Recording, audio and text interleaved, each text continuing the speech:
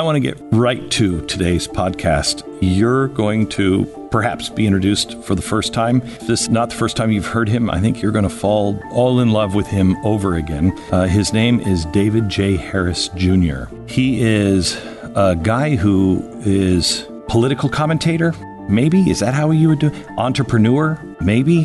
Podcaster. He's got a brand new podcast, David J. Harris Jr. podcast. He's got his own website. He's a Trump supporter. He's a Black American. He's also the author of his own book, Why I Couldn't Stay Silent. You can find that now on Audible. He reads it himself. He's fascinating and very, very deep. We talk about Kanye. We talk about God. We talk about revival and the revival of the Black American spirit and family. You are going to love this podcast. Enjoy.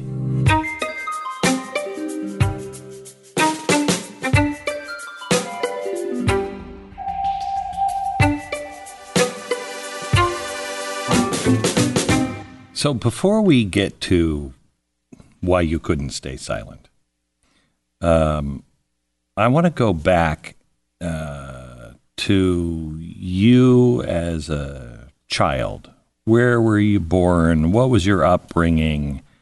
You're very religious now. Were you raised in a religious family? I was born in Redding, California, and it's predominantly pretty white community. Out of the Black folks that were in that area, half of them were my family, and then there was the other half, pretty much. But my parents were very strong Christians growing up. My grandpa was the first Black chaplain for Shasta County, which is that area of Redding, and he was a minister for 53 years.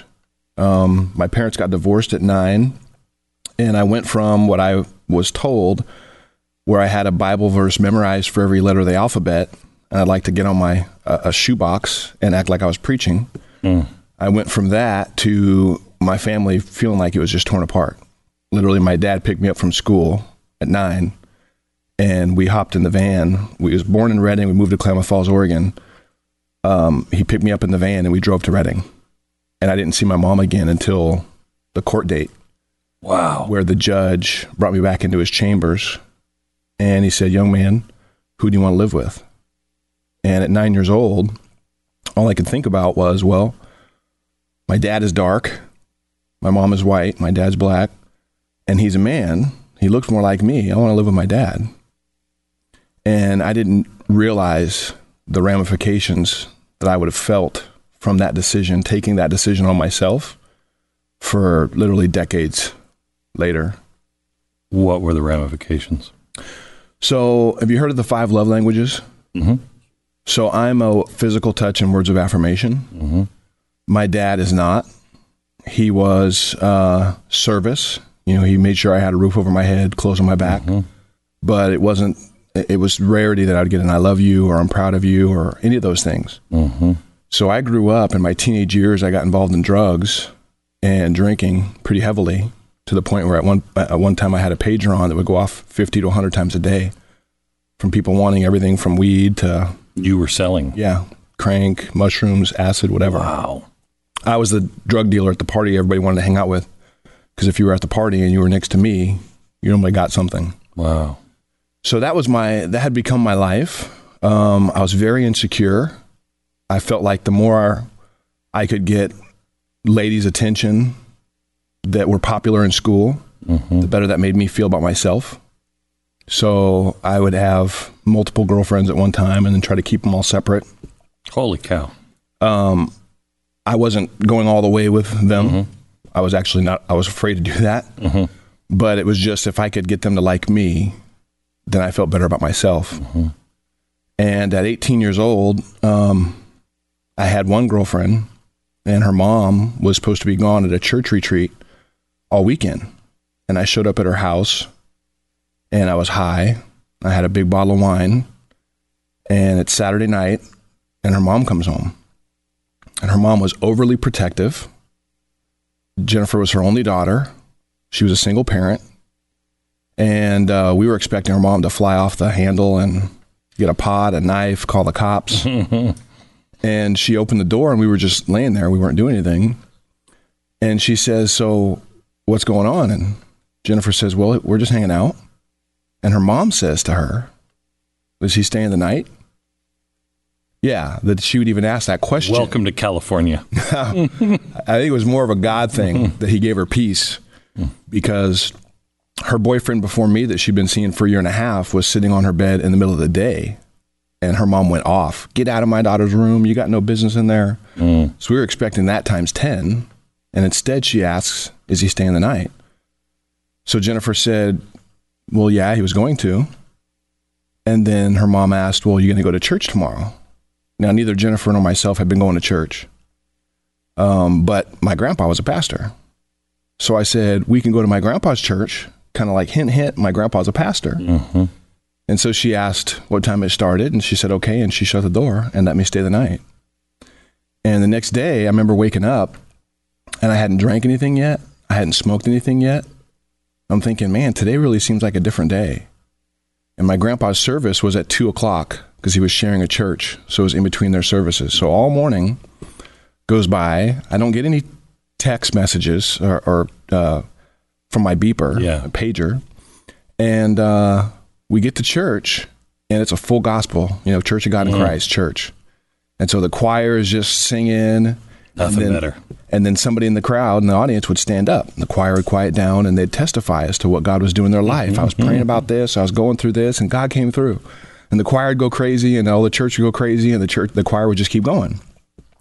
So that just continued to happen. Person after person would stand up, and it was becoming evident to me that not only was God real and working in people's lives, but I was missing out and actually doing the devil's work. My pager's on. Then this little church mother stood up. 80-something, sweet little black lady stood up. And she said she went to the window and she saw a clock in the sky. And she said she saw the hands winding down. And she said, time is running out and people got to get right. Time is running out and people got to get right. And I just broke. Here I am, 18 years old, drug dealing thug, womanizer, and I'm bawling in church. It's becoming just real to me that God has been good to me. Is your girlfriend and her mom with you? Yes. So I felt like I had to stand up, Glenn. My pager's on. I love that feeling. I hate that feeling, actually. But I know the feeling when you're like, oh, no. And you just know you have to. Yeah, I did. All the things were running through my mind as far as why I shouldn't. My life, what I was doing, who am I to say anything? Shut up and sit down. All words of the enemy in my book. But I just stood up. And I stood up and I said, I'm just glad I'm still here after 18 years. And Glenn, the power of God's love flooded me, literally. And I took off running around the church. Like you had to run out the back door to come back in the other side. I did that 3 times. It felt like 1,000 tons of weights were lifted off my shoulders. Things visibly looked different to me. And I was so enamored and just blown away with this love that God would show me in the middle of my sin-drenched lifestyle. Just middle of it. He just showed me love.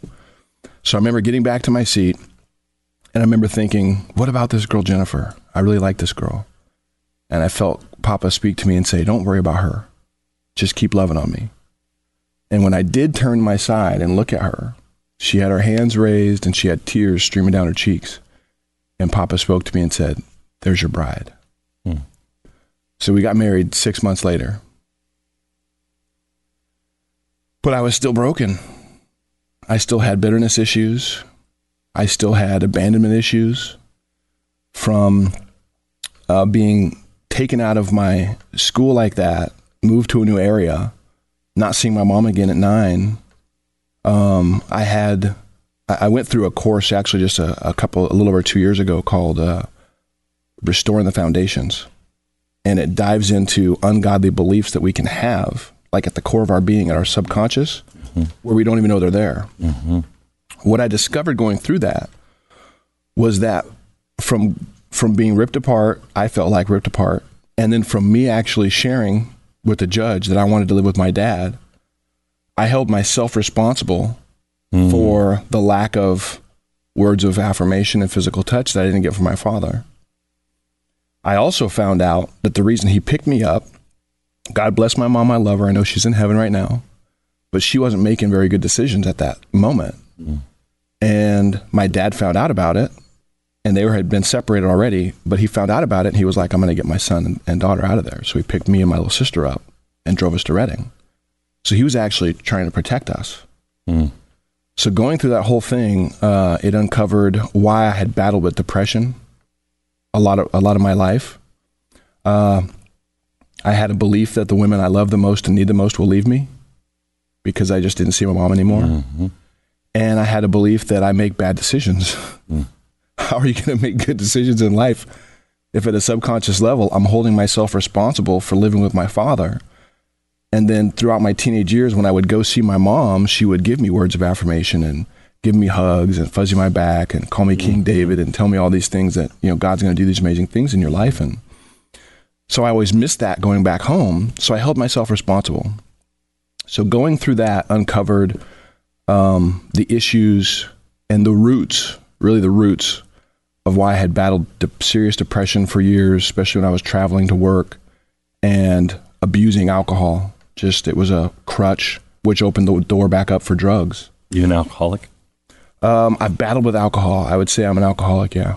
I've battled with alcohol for years, and going through Restoring the Foundations exposed the roots for that, and I haven't had a battle. I haven't had the mental battle for it anymore. Yeah. Haven't drank. Yeah. Haven't felt the need to. So I would tell you I'm sober 22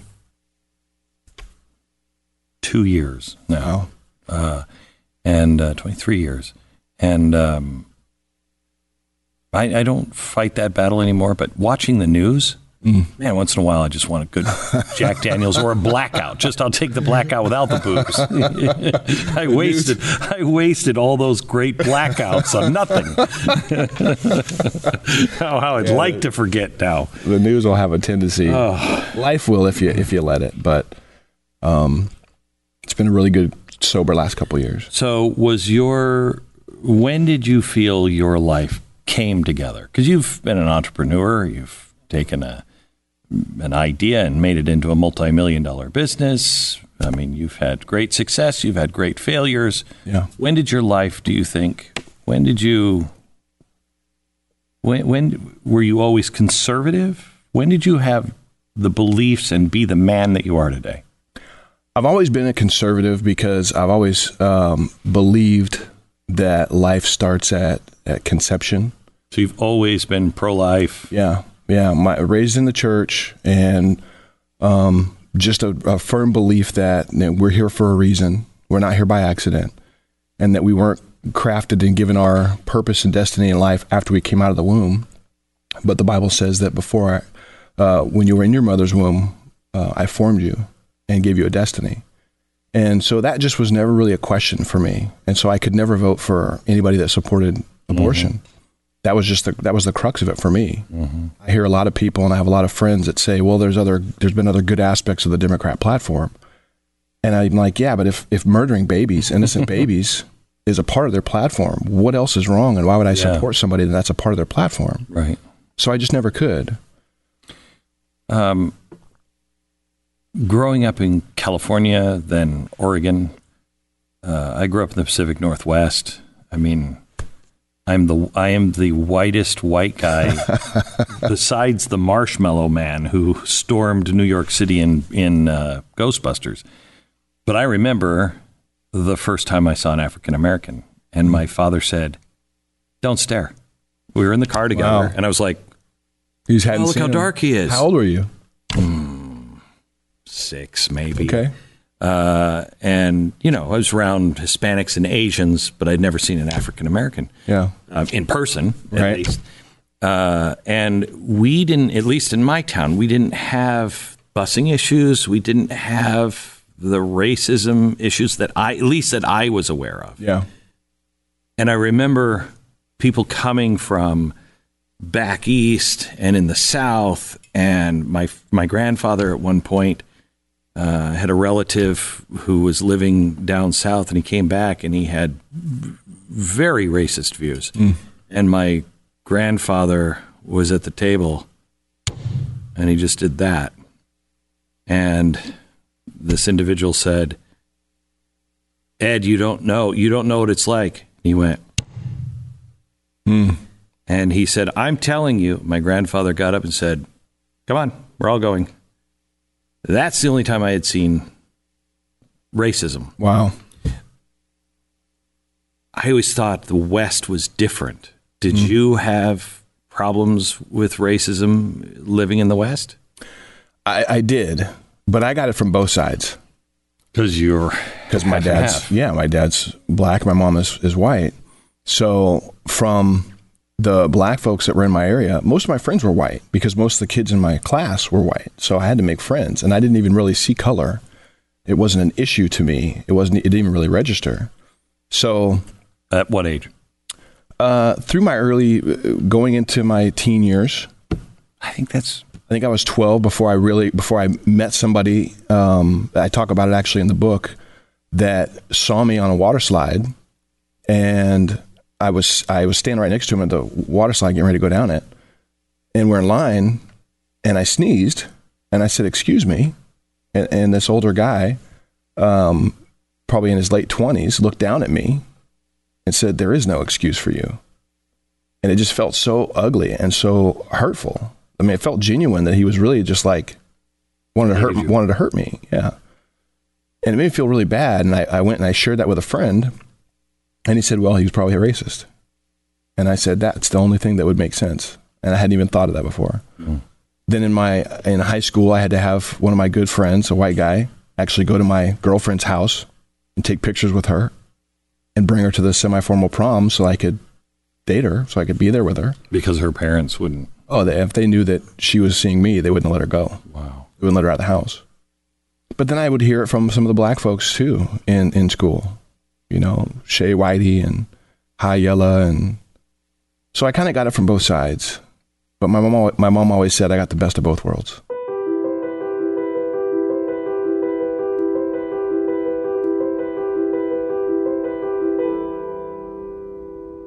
When Barack Obama was running, his speeches, a lot of his speeches were very soaring, and how can you disagree with that's kind of what you want America to be like, where we're all coming together. Martin Luther King, you listen to Martin Luther King speeches and you're like, yeah, I want that. I want that for everybody. And I always thought, and again, I grew up in the West Coast, so I don't have experience, and quite honestly, you have the kind of experience of racism that I would expect in America. Once in a while, there's a jerk over here, right, and a jerk over there, but generally it's okay. Yeah. That was my view of race relations, not in the South. I had been to places where I had seen, oh, this is a different world. Right. Okay. What did you think of the race relations in America when Barack Obama got into office? Before he got in? Before he got in. I don't think that I felt like there was an issue, as big of an issue as I think he wound up creating one and exacerbating it and honoring Black Lives Matter and calling out the police. I really believe that he made race relations a front and center issue for America, because I believe, and I had to research this and came to these conclusions after he won, but I firmly believe that he won because of his race. He was, to the black Americans, it's the opportunity to have a first black president. So many of my family members voted for him. And then to white America, it was an opportunity to say, hey, we're not racist. We can vote for a black guy. But not necessarily in a bad way. Not in a bad way at all. Yeah. I mean, sometimes when you hear that, you're like, well, but that doesn't make that. They're proud to be able to go, yeah, absolutely. You know what? My grandfather or my great-grandfather or my dad, whoever, might have had feelings, but that's not me. Right. That's not me. I wonder how much that played a role, though. Even though it's a good intentions, a person's ability to say, I think it played a big role. Yeah, I do too. It played a big role. I mean, it was history. Right, it was. Everybody wants to be a part of history. Yeah. And then now we're left where we are all at each other's throats. And what makes things so horrible is political correctness. I sat with members of, remember the shooting here in Dallas that happened, Black Lives Matter. My team happened to be down covering that at the Blaze. And so when there was shooting, they all ran and cowered underneath a car. And they cowered underneath a car with some people that were marching with Black Lives Matter. Wow. And they bonded. Wow.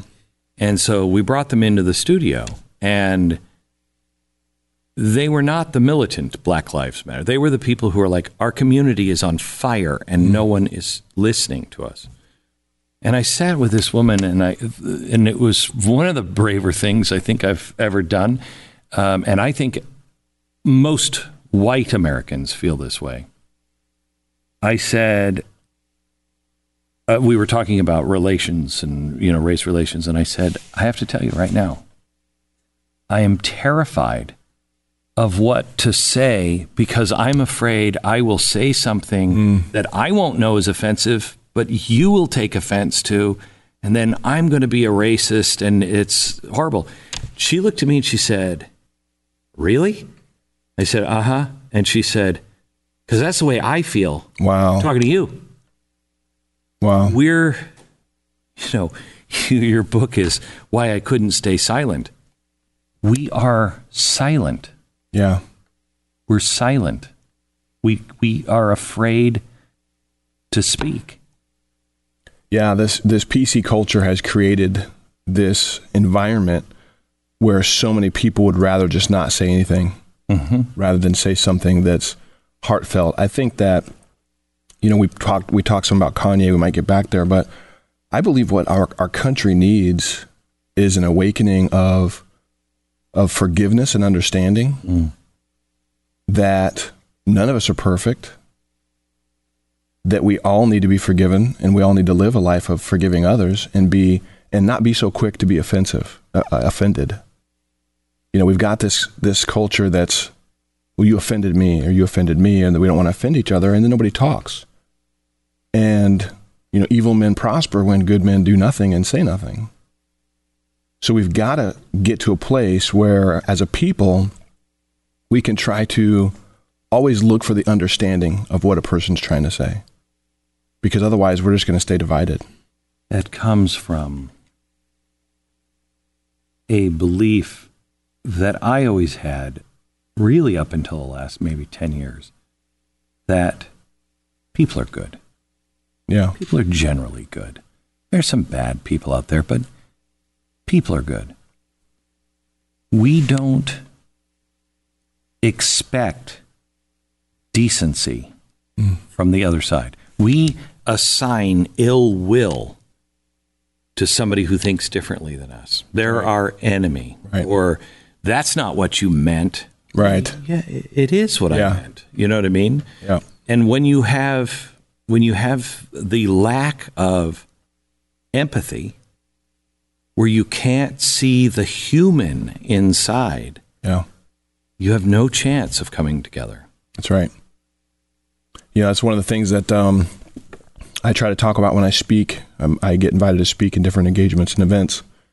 And I try to remind everybody there, they're normally conservatives that I'm speaking to. I haven't been invited to any big Democrat or liberal forum yet. You never know. I don't think that's coming, but good luck. But one thing that I really felt like Papa's impressed on me, especially as of late, to share and remind people of, is the scripture in the Bible that says our battle's not with flesh and blood. Mm-hmm. It's a spiritual battle that we're in, and the enemy wins when we try to, as you say, lay the blame on the individual that's in front of us. And if we're fighting each other, then we're forgetting that there is an actual evil that is at work. I think people are there is good found in people. I believe that sin is in our blood. That's why the whole need for a savior is there. Natural man is an enemy to God. Yeah. And that a redeemed individual, and somebody that understands their need for forgiveness, then understands the need to forgive others. There's a funny video. Hang on a second, but we don't. Forgiveness is not part of this new religion. The religion that we are practicing now as a country does not forgive. Right. Louis C.K., absolutely not. Nowhere. Don't care what you say anymore. Don't care if you apologize 1,000 times, change your life. No forgiveness. Yeah. I think it's created the perfect platform for what just happened with Kanye. I do too. Because... Tell me what you think is happening with Kanye. I think what's happened with Kanye, and it's very interesting too to see it unfold, because I wrote about this in my book a year ago, and then it came out beginning of this year. I really felt like God was working in Kanye's life. You know, he went silent on Twitter for 18 months. I think God was working on his heart. I think he was seeing things that were taking place in our country, and he was debating and arguing and wrestling with himself over if he was going to lay it all on the line or not, to talk about it. And let's get some perspective here. Kanye was a guy 4 years ago that could do no wrong. Yeah. He was 2 years ago. 2 years ago, a genius. Yeah. The greatest music producer of all time. You name it. He could do no wrong. Married into the Kardashians. Okay. Right. The money, the power, the glitz, the glamour, all of it. Whatever you wanted, the sex, everything. It's all there. Yeah. And for him, you know, because he is such a good marketer, at first it was wise to say, well, let's watch him for a while. Yeah. But there came a point to where this guy's getting pummeled so hard. Do you think the pummeling, did you think he expected that at first? I think so. Do you? Yeah, I think he had close people in his circle that would tell him, it was don't come out for Trump, which I think was a God urging for him to do that. You'll be branded, all these negative things, you'll be blacklisted. I really think he knew that he was going to be laying it on the line, but he did it anyway. He moved forward and he went and saw the president, but he didn't have his conversion. I hear that he had his encounter with God in like April of this year. What do you hear it was? Well, I heard that whatever it was a true awakening in his heart, a true encounter with God, a Saul to Paul moment.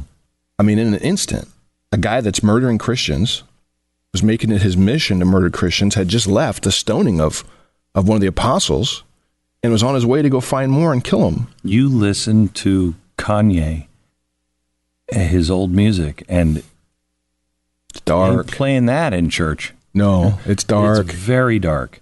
Evil. And you listen to it now. Holy. Literally. Cow. Holy cow. Yeah. It's got God's presence in it. It's interesting to me because I think he is going to be the one that lights the fire for the third Great Awakening. Absolutely. And it's interesting to me. This is church, though, for you. How church people have been praying for an awakening. Yeah. And they've been praying for God to use a man in power. Mm-hmm. And I think many of them think they got it with Donald Trump. Yeah. But Donald Trump hasn't had his Saul to Paul moment. He's still Saul. Yeah, I don't think so. But he's doing great things, for Christians and everything else. But he's still Saul. Yeah. And here comes this guy who was Saul, now seems to be Paul, is opening doors and starting something. And I've heard Christians, well, now, wait a minute. What are we doing? Let's not wait. You're like, what are you talking about? Are you kidding me? This is what you've been praying for. Exactly. That's just like Papa. We've heard it for decades. He may not call when you want him to, and he might not come the way you think he's going to, but he'll always come on time. And I absolutely believe our country is in desperate need of an awakening of God's goodness and his presence, because it's in his presence there's fullness of joy. When you get in God's presence, it's like a positive infection, because when you get infected, when you come into contact with God's presence, there's nothing else like it, and nothing else can come close to it. And you listen to Kanye's CD, and it's full of God's presence. I mean, he made that CD with God, and that's how it was produced. And so it comes out in that music. And it's funny. I hear so many people that are believers that want to throw stones and throw doubts. And it's like you're saying, right? It's not just me that's hearing that. No, it's like, what? Are you kidding me? Do you see what's happening? Yeah. But I really do believe most Christians. I mean, you know who John Hagee is? Yeah. Okay. I haven't heard his stance. Has he talked about it? No. But this is something else. We were in Israel together one time, and we're sitting there. We're listening to these preachers, and I love John. And he leans over to me and he says, "These guys are going to be really surprised when Christ comes back." And I said, "Why is that?" And he said, "Because he's a Jew, and he's going to speak Hebrew. They might not be all okay with that." Yeah. And I thought, wow. I think many of us would stone Christ if he came, because he's not coming the way we picture him. We think, our job is to keep an open mind. Yeah. If God comes, Jesus comes in and he looks like, John Merrick, the Elephant Man. They didn't expect that, didn't see that one coming, but okay. Yeah. And here he is giving us a gift. Yes. And so many of us are like, I don't know if I like that. Yeah. No, he is sending shockwaves through the church, through believers. I feel like I get a glimpse sometimes of how many believers that were like Kanye, were like me, were like a person that knows God, knows God's real, but are lukewarm or have just walked away, or they've allowed life to get in the way of truly trying to live a life that every day says, "Papa, what is your will for me?" And they're being woken up. Let me give you an embarrassing true story. I was home just this week, and I was watching Billions, and my wife comes in, and she sits down next to me, and she just sits there and she doesn't say anything, but I could feel her, and I stop, and I said, "Go ahead," and she's like, "What?" And I said, "Oh, I can feel the thinking." Say it. She said, "You used to read your scriptures all the time." And she said, "I never saw you without your scriptures. And now I walk into a room and you're watching this." And she said, "It's not your fault. How have we gotten to this place?" She was right. It happens slowly. Yeah, subtly. And you just sometimes you just get beaten down, and you're just, because I know that's how it started with me. I was like, I'm just tired. I just want to tune out. Yeah. I just want to tune out for a while. Right. And pretty soon, that good guy, that good woman, they're just in a different place. You're like, and it's hard. Yeah. I think that a lot of people are just coming to the realization that that's happened. Seeing what's happened in Kanye's life, I think automatically God will shine a spotlight back on our own. Oh, yeah. Because when you see somebody that's radiating presence, God's presence and love like that, you can't not be affected by it. It's hard to And if you believe, it. and if you believe, and I know you do, in an opposite force, he is going to go through absolute hell. The attacks that are going to come his way are going to be beyond any of our wildest imaginations. I'm always thankful for that verse that says there's more with us than against us. We can, from what we can see and perceive and think are going to come at us, I just always choose to remember that God is bigger. There's no real battle between God and the devil. That's not even that's laughable. There's no competition there. God wins, hands down, every time. And when we're his kids, if we just choose to rest in him and rest in that, he says, "My yoke is easy and my burden is light." So while on the outside of Kanye, of Candace, of myself, of those of you, that have gone through things and we're being used as voices to try to wake up the masses and ask for God to just use us, because God has used you amazingly and he's going to continue to. I really believe he's going to even use you in your next 10, 12 years more than your past 20. I really believe that for you. Wow. And so when he's with us, he'll make that walk easier. I will tell you that I've told this story a couple of times, and it happened to me 10 years ago. But I've told this story a couple of times recently because it's starting to play out. I was with Billy Graham. Wow. I had a couple of times with him. I was with him right before he died. And then I spent about 6 hours with him at his house. Wow. And while he was still kind of really going. And just the most amazing conversation you can ever imagine. My goodness. The kindness and he was very, I mean, he's what I expect the bare minimum Christ would be. You know, he just had such fire in his eyes, but it was such peace, you know. And I said to him, we got to a point where we were just kind of, you know, thinking out loud with each other and kind of talking. And I said,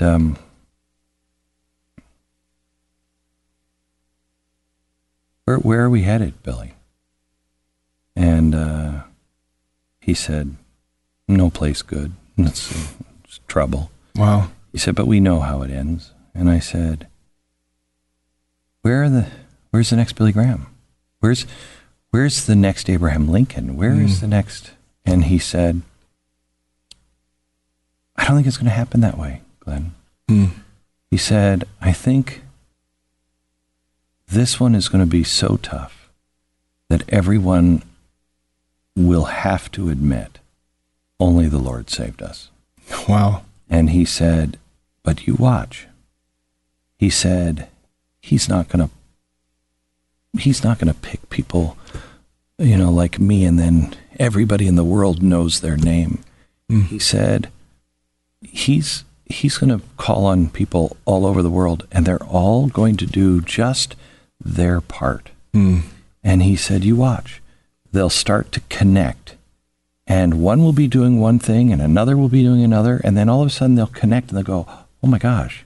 And then someone else will come in and go, oh my gosh. Wow. And he said it will be all these little people just doing exactly, even if they don't know why they were doing it, doing exactly what the Lord told them to do. Build this, do this, stand here. And then pretty soon, poof, and he said, we'll just all connect, and we'll all know in the end, that was the Lord. That was Papa. Isn't that amazing? Because that's what's happening. Yeah, that's what's happening.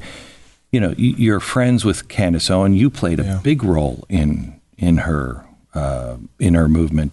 Was it Blexit? Yeah, I'm actually speaking there. Are you? Yeah, in Atlanta. So tell me about Blexit. Tell me how, you know, what role do you play in that? And look at how you're connected to her. She's connected to Kanye, and how this is all just boom, boom, boom, boom, boom. And it's not one person. Right. No, Papa has been doing that. Blexit's amazing. Candace is amazing. Her heart is huge. Her voice is huge. And God is using her mightily as a beacon of light and hope to a lot of especially black girls, but even just the black community, to be able to have a strong voice and be courageous when you speak it. You know, that's been, we've had those leaders in the black community and conservatives, but not young, like Candace. And not as given as much of a platform as Candace has given. I mean, it's been pretty amazing to watch her reach and her appreciation grow. And I would share with her from the very beginning. I would talk to her about Papa and send her some scripture verses and pray with her. Is she religious? She knows. I don't want to speak for her, but she does know that God is working in what she's doing. I know when we first started talking, she wasn't quite as clear. And I would share some things with her, and I shared my testimony with her, and she was like, I love that. You've got to share that, you know, at the next Blexit. And it wasn't just me. I know other people were also speaking into her life. And as of late, over the last 3 to 6 months, I've seen and heard more from her with an open, honest, understanding, revelation of who God is as her Lord and Savior, that I would believe that she's a believer, that she's a Christian. And I know her husband, I know he is. He comes from a very strong heritage and family, and he's a believer. So I think there's just on the beginning of what God is going to do for them and through them for this generation. Hey, let me take a quick break here and tell you about Quip. They are the makers of Quip, the electric toothbrush, and they want you to know the one single discovery that matters most for your dental care is this. If you have good habits, you're good. Now, that means brushing your teeth for 2 minutes twice a day, flossing regularly, no matter what brand you use, it doesn't matter. Now, Quip makes it really, really simple. They start with an electric toothbrush, refillable floss, and anti-cavity toothpaste. They have this electric toothbrush from Quip, sensitive sonic vibrations, built-in timer, 30-second pulses. That way you know exactly, okay, I've done it there, okay, I've done it there, and it keeps everything clean. Going to be great. Then it also has the floss dispenser. It comes with pre-marked string to help you use just enough. Plus, Quip delivers fresh brush heads, floss, and your toothpaste refills to your door every 3 months with free shipping. So your routine is always the same, always right. You have everything you need. Join over 3 million healthy mouths and get Quip today, starting at $25. And if you go to getquip.com/Beck, if you go there right now, you're also going to get your first refill for free. So get your first refill for free at getquip.com/Beck. That's GETQUIP.com/Beck. Quip, the Good Habits Company. So is the movement of, I saw, what was it? I saw it a couple of weeks ago. It was a show that opened up in Tulsa, Oklahoma in 1920. The Watchmen. Yeah. Yeah. Yeah. And nobody knows that history. I mean, African Americans do, but yeah, Black Wall Street. Yeah, whites don't know that story. I was watching it actually with my brother-in-law, my wife's brother, and he didn't know the story. As soon as it opened up, I was like, Tulsa, Oklahoma, 21. I'm all, it's Black Wall Street. Yeah. He was like, what is that? Well, I was like, let's watch. It is one of the most incredible stories. Mm-hmm. I mean, that was tame compared to what it really was. Yeah. But I'm watching that, and I was struck by how the little boy wrapped the baby up in a blanket that was made to look like the flag. Mm-hmm. And you immediately think, now, you see the flag, you see a blanket with a flag, oh, you got to be conservative. Mm. African Americans, blacks, were conservative. Absolutely. Big time. Yeah. God followers, strong families, all of that. Stronger families than whites were in the 1960s. Then the Great Society just decimated it. The movement, I believe, and I think you do too, if we're going to save our country, it's got to be a God thing. Yeah.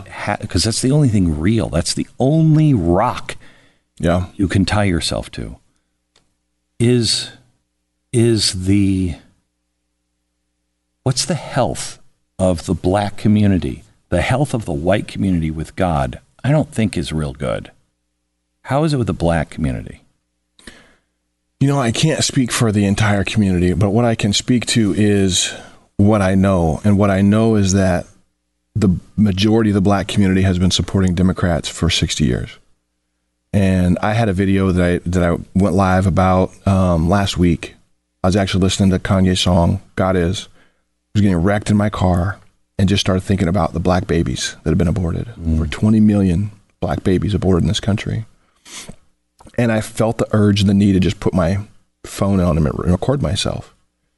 And I just poured out whatever I felt God was giving me to say. And the charge was to the black leaders, pastors, that have allowed Democrats to come into their churches Some of them are promoting Democrat policies and Democrats only, while abortion is a part of their party's platform. Mm-hmm. And I actually even had one very prominent conservative black pastor that I won't say his name, but he got angry at my video. And he said, but you got to understand the culture and the community and the most of these kids that are having abortions aren't in the church. You know, they're not going to church on a regular basis. And while I can understand his perspective, the church is responsible. I really believe the church is responsible for the state of our country. 100% Period. agree. And I don't understand, because I hear that from pastors all the time. Look, you don't understand. I'm trying to get well, you don't get the community by becoming the community. You are responsible for the community. Yeah. So you got to lead the way with love. Right. You know, you don't condemn them. Hey, well, They have just had an abortion, so they're not going to come to church. Because what? I'm going to say you're going to hell? Yeah. You love them. Right. You love them. Well, and even more outreach programs for, at the abortion clinics. Yeah. Or for those that have had abortions. More outreach programs to help strengthen the family in and of itself. But I think that overall the church has to understand that, Jesus wasn't a socialist. He wasn't telling us to have a rule of government that dictated how we treated the homeless and the needy and the poor. That was a charge for the church. As believers, we should have that in our heart to help the homeless, the hurting, the needy, the poor, the broken. Right? And church is not a building. Exactly. It's Church us. is people. It's us. We are the church. Yeah. And so, I poured my heart out. Dr. Alveda King shared it, actually. She sent it out to her email blast. And I guess her engineer sent it to another friend of mine that was like, I know this guy. This is who he is. I've talked to Alveda on the phone, FaceTimed when I had her godniece, Angela Stanton King, on my show a couple times. Mm-hmm. But she'll be at the event in Atlanta. Say hi to her for me. I will. She said, I'll never forget, she spoke at my event in Washington, D.C. There are 500,000 people. Wow. And I had asked her about a year before. I said, Alveda, I'm going to do something big. I'm going to do it in the mall in Washington. I said, I'd like you to talk. Can you stand in for your uncle? And she said, oh yeah, I'd love to. And I said, okay. And right before I walk out, I'm speaking before she does. Right before I walk out, she's sitting under this tent and she's looking at all of the camera shots, of 500,000 people. And I said, you ready to go? And she said, 1 second. And I said, what? And she stood up and she said, the next time Glenn Beck says he's going to do something big, I'll believe him. And I walked out. She's such a sweet, sweet woman. Yeah. Sweet woman. And blasted in the media.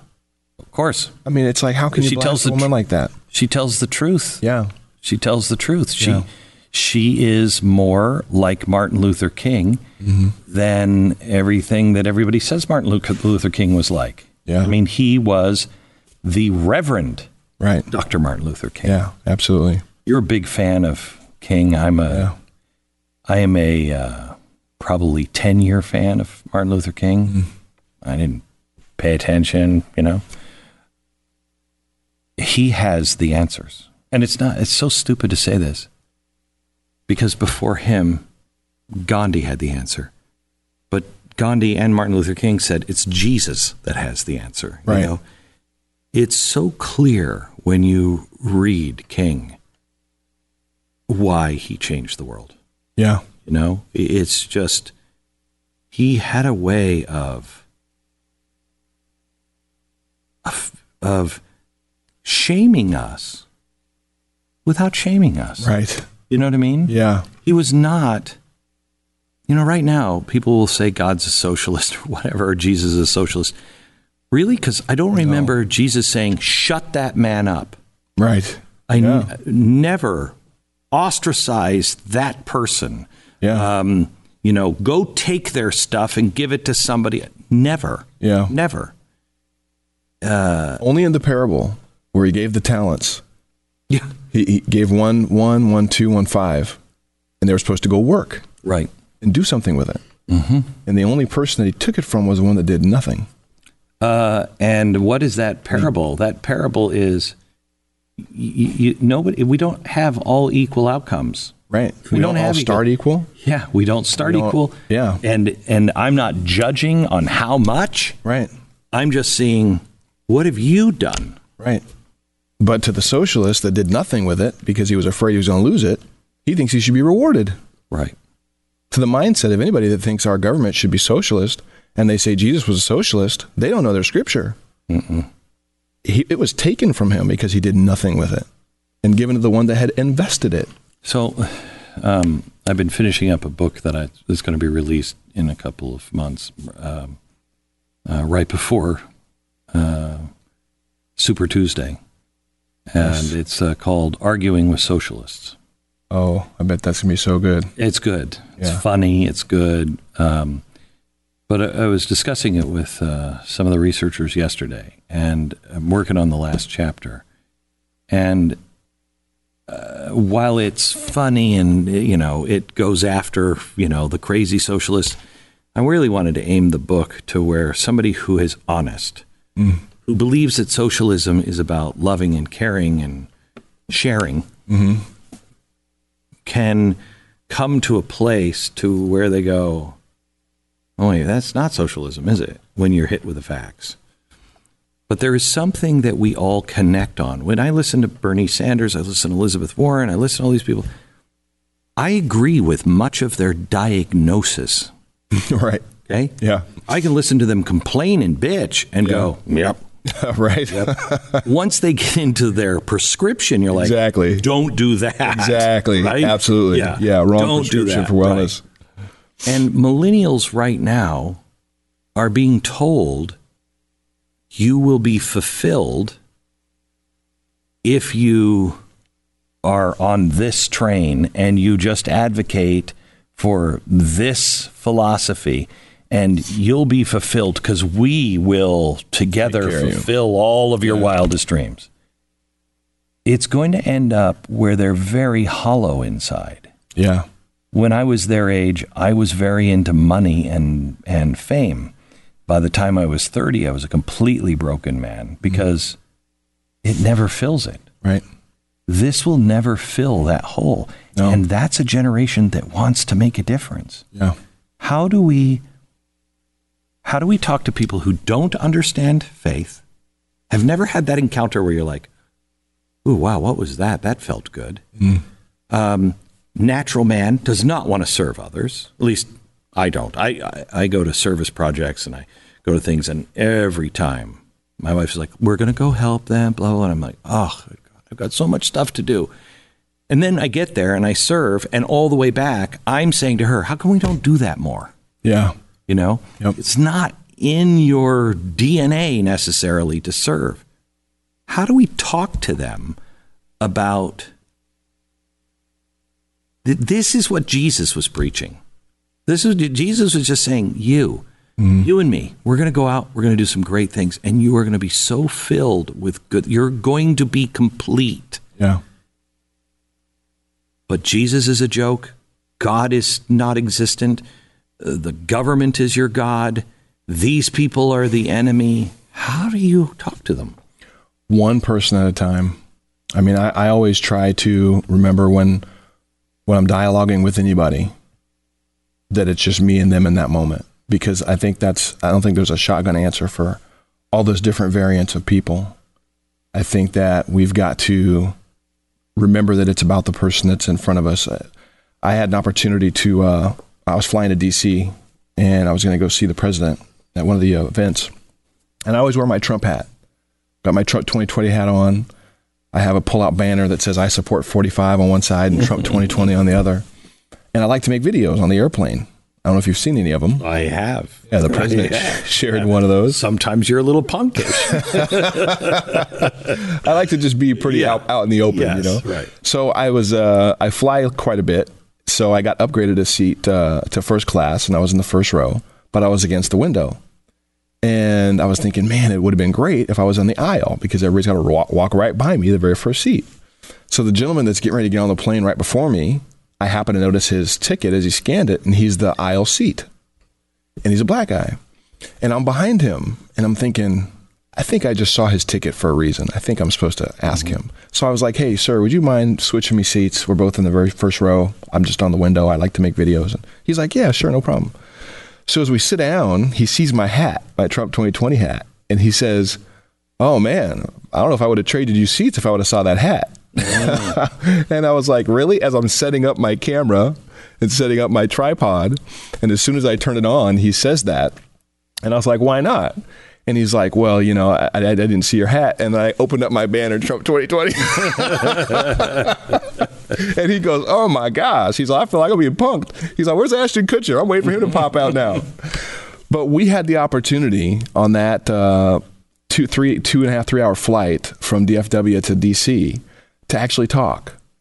And he was semi-religious. And I like to say relationship, because I understand how the word religion is used for people, but I have a relationship with my Papa.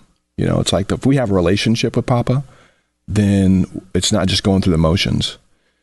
I think that he had an awareness of God, but he was very intelligent, great job, worked for a big tech company, not one of the social media ones, but I think it was Oracle, worked for a great company, married, kids. He'd never had a dialogue with a conservative or a black conservative. He'd always just written us off. If he saw one of us wearing a Trump hat or any shirt, he would just write us off like we didn't know what we were talking about. So I had the opportunity on that flight to actually engage and talk and try to meet him where I felt like I could open up his eyes to some things positive that are taking place, and give him some understanding too to some of the lies literally that he believed from the mainstream media on how they twist videos and they show clips and they paint our president racist. He hadn't heard those sides before.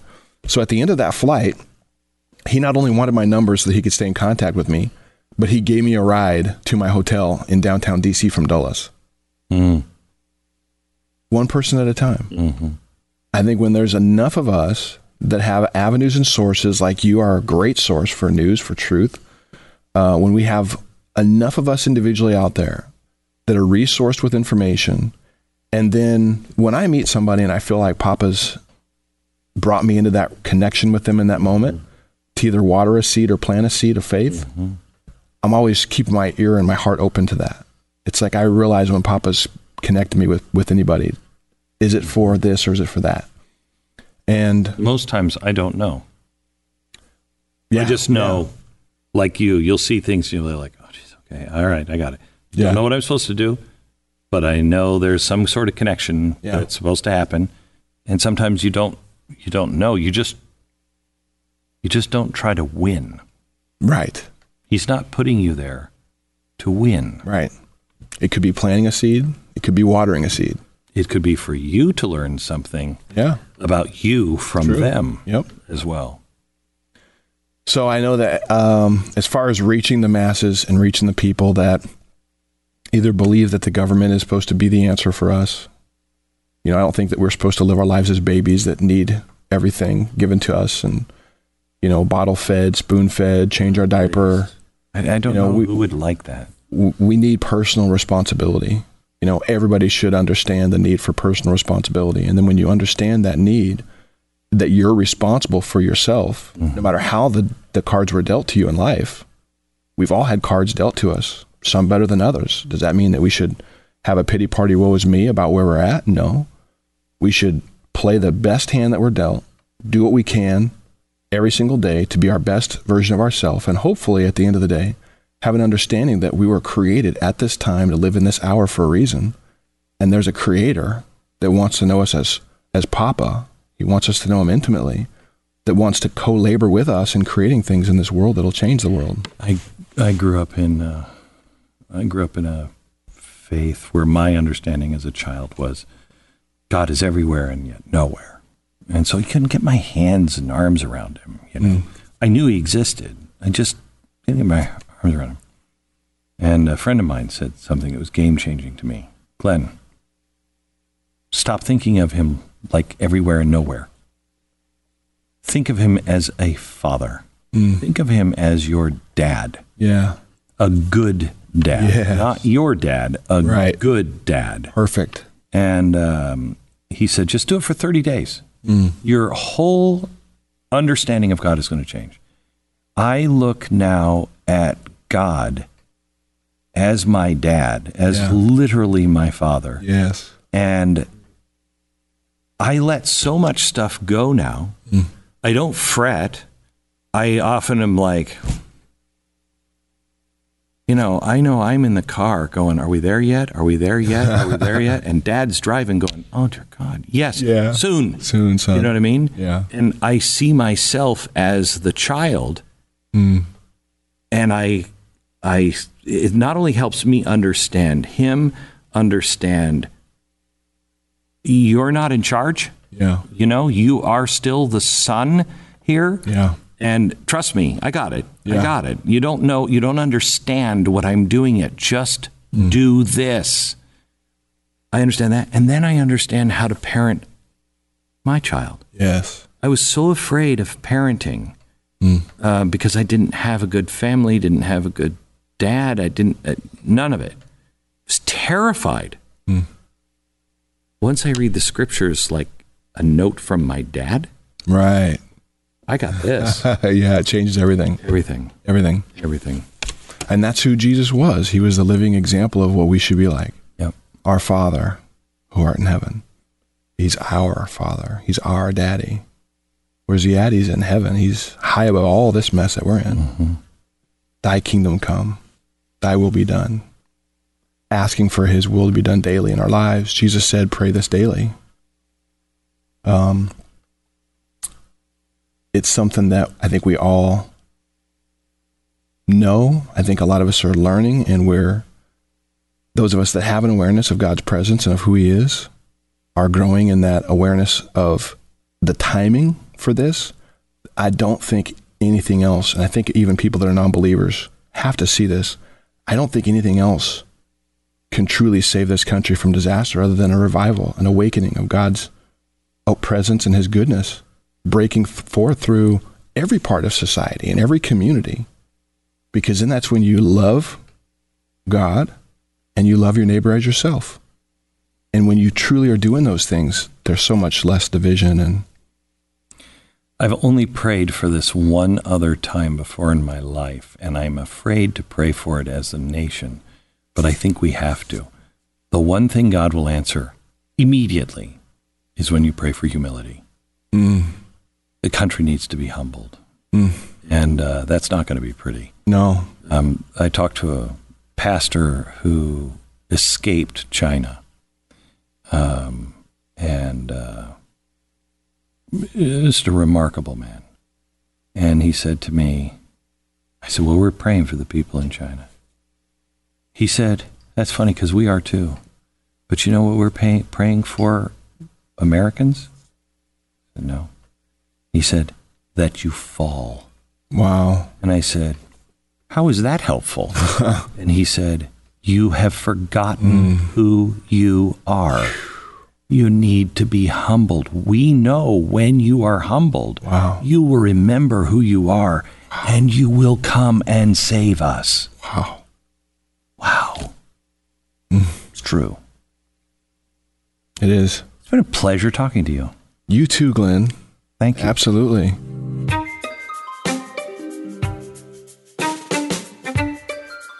Just a reminder, I'd love you to rate and subscribe to the podcast and pass this on to a friend so it can be discovered by other people.